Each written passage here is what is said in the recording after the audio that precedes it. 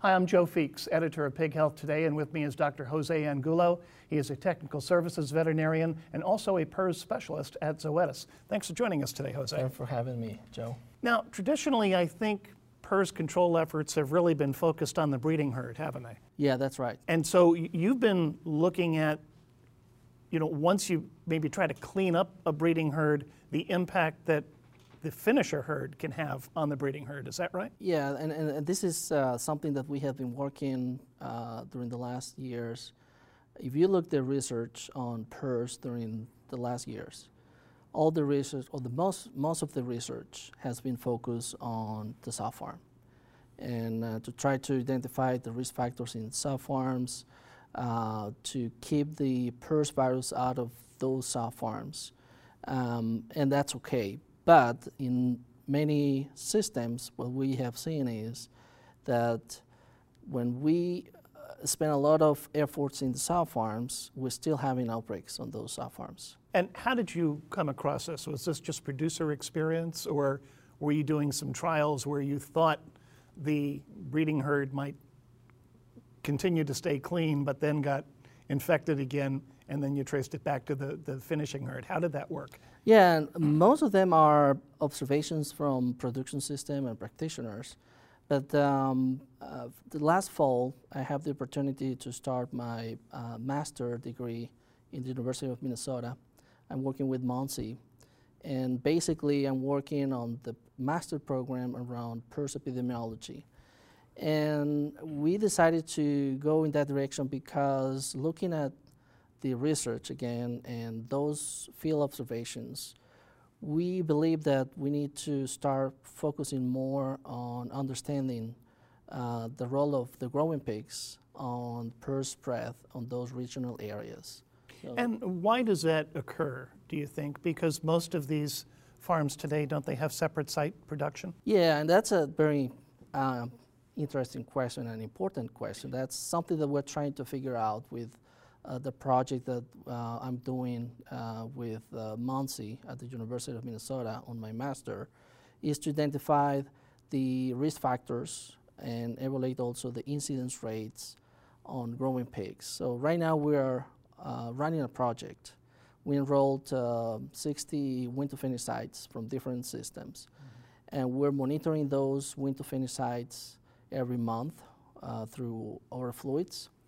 And we're measuring when they're getting infected with PRRS, but also we are surveilling those to identify risk factors and try to understand what are those risk factors to minimize the spread of PRRS virus from the growing pigs. And this must be particularly important to any operation that is trying to eliminate PRRS, or maybe even coming close to eliminate PRRS. This could be the one or missing even piece. Controlling PRRS. And we just also run a retrospective analysis when we identified the relationship between the growing pigs prevalence and the risk of getting infected in the sow farms. That was something that we presented at Lehman Conference. And this analysis came out because, again, we were trying to identify systems and to enroll in the project. And I had a conversation with many practitioners in the industry, and one of them was Paul Jeske. And in that conversation about the role of growing pigs and the spread of PRRS in regional areas, he said, well, this is something that I have seen for many years in my practice. And that kind of conversation is when we decided to go back to one of his production system, one of his clients, and run a retrospective analysis with the surveillance data that they had, because in this particular system, they have negative filter sow farms in a specific region. We're talking about 12 miles radio geographical location, and then 18 growing pigs on that specific area.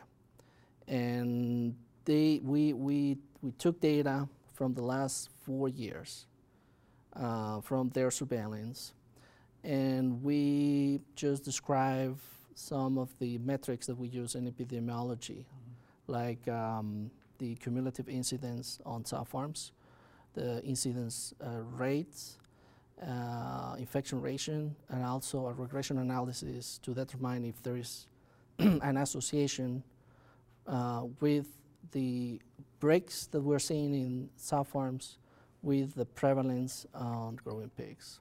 What would be the route of transmission, though, from the grower-finisher pigs back to the breeding herd? Actually, that's a common question, and that was one of the questions when we presented this analysis, because in this analysis, one of the outcomes was that it is a significant association between the prevalence in the growing pigs and the sow farm. So as the prevalence in growing pigs increases, we have a risk of the prevalence in sow farms increases as well.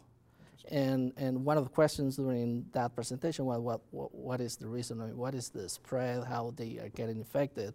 But that's something that we're trying to figure out with this project at the University of Minnesota, because we need to identify the risk factors and work around those risk factors to minimize that risk of spreading the virus through the sow farms. So right now, what we can say with this analysis is that growing pigs do represent a risk for the sow farms, and it could be part of the scenarios or the problem where we're getting frequent outbreaks in sow farms. And so one of the recommendations out of this analysis was, okay, let's try to keep the prevalence in growing pigs as low as we can. And in order to do that, we need to understand better what are the risk factors. What are those factors that make the prevalence increase? Well, and that was my next question. I mean, it seems like you really need to tighten up your control programs in the finisher pigs. How do you go about doing that? Yeah, I mean, there's different strategies, and of course, I mean, vaccination is one of them.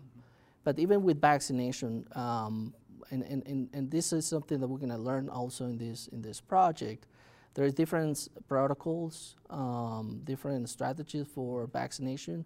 So right now we need to understand also what is the best way to maximize the performance of the interventions that we're putting in place to not only minimize the clinical signs and the economic impact, but also reduce the shedding in order to minimize the risk of other outbreaks in sow farms or in the area. Well, and I know you've looked at this pretty closely over the years. What have we learned as an industry about the proper timing of vaccination in the grower-finisher herd? Well, in my experience is that we need at least 4 weeks before the challenge to generate the immune response. And in many cases, I mean, we're vaccinated earlier because we have an early exposure in the nursery. So timing is one of the most critical aspects for vaccination, piglet vaccination. The other one is the status of those pigs at the time of vaccination, if they're viremic or not. And this is related to the stability status of the sow farm. So from my standpoint and from my experience, those two are the most critical factors when we're talking about vaccination. But also PRRS is not just vaccination, and that's a very important point. There's many other factors that we need to work with, like pig flow management practices, other management practices in the growing pigs that many times we don't care. And that's something that we're trying to identify in that project, what else we need to do. And what else can be done? Yeah, beyond vaccination, to minimize and be more successful on PRRS control and elimination programs. What about maternal antibodies, though? Because if you're vaccinating a sow herd, I mean, is there a risk with vaccinating too early, vaccinating the grower finishers too early, or have you found that that's okay to do? Well, right now there's many production systems that they're vaccinated at processing or earlier because of the timing that I was telling. And in my experience, I would say that I will overweight the timing criteria over maternal immunity. If there's any impact on maternal immunity, it's less important than the timing to generate that immune response. So in cases where we have an early exposure in the nursery, we vaccinate processing with good results. Now, in terms of vaccination protocols, I mean, we know that there's many other strategies. Like, I mean, the timing is one, but also the monitoring or surveillance, it's very important.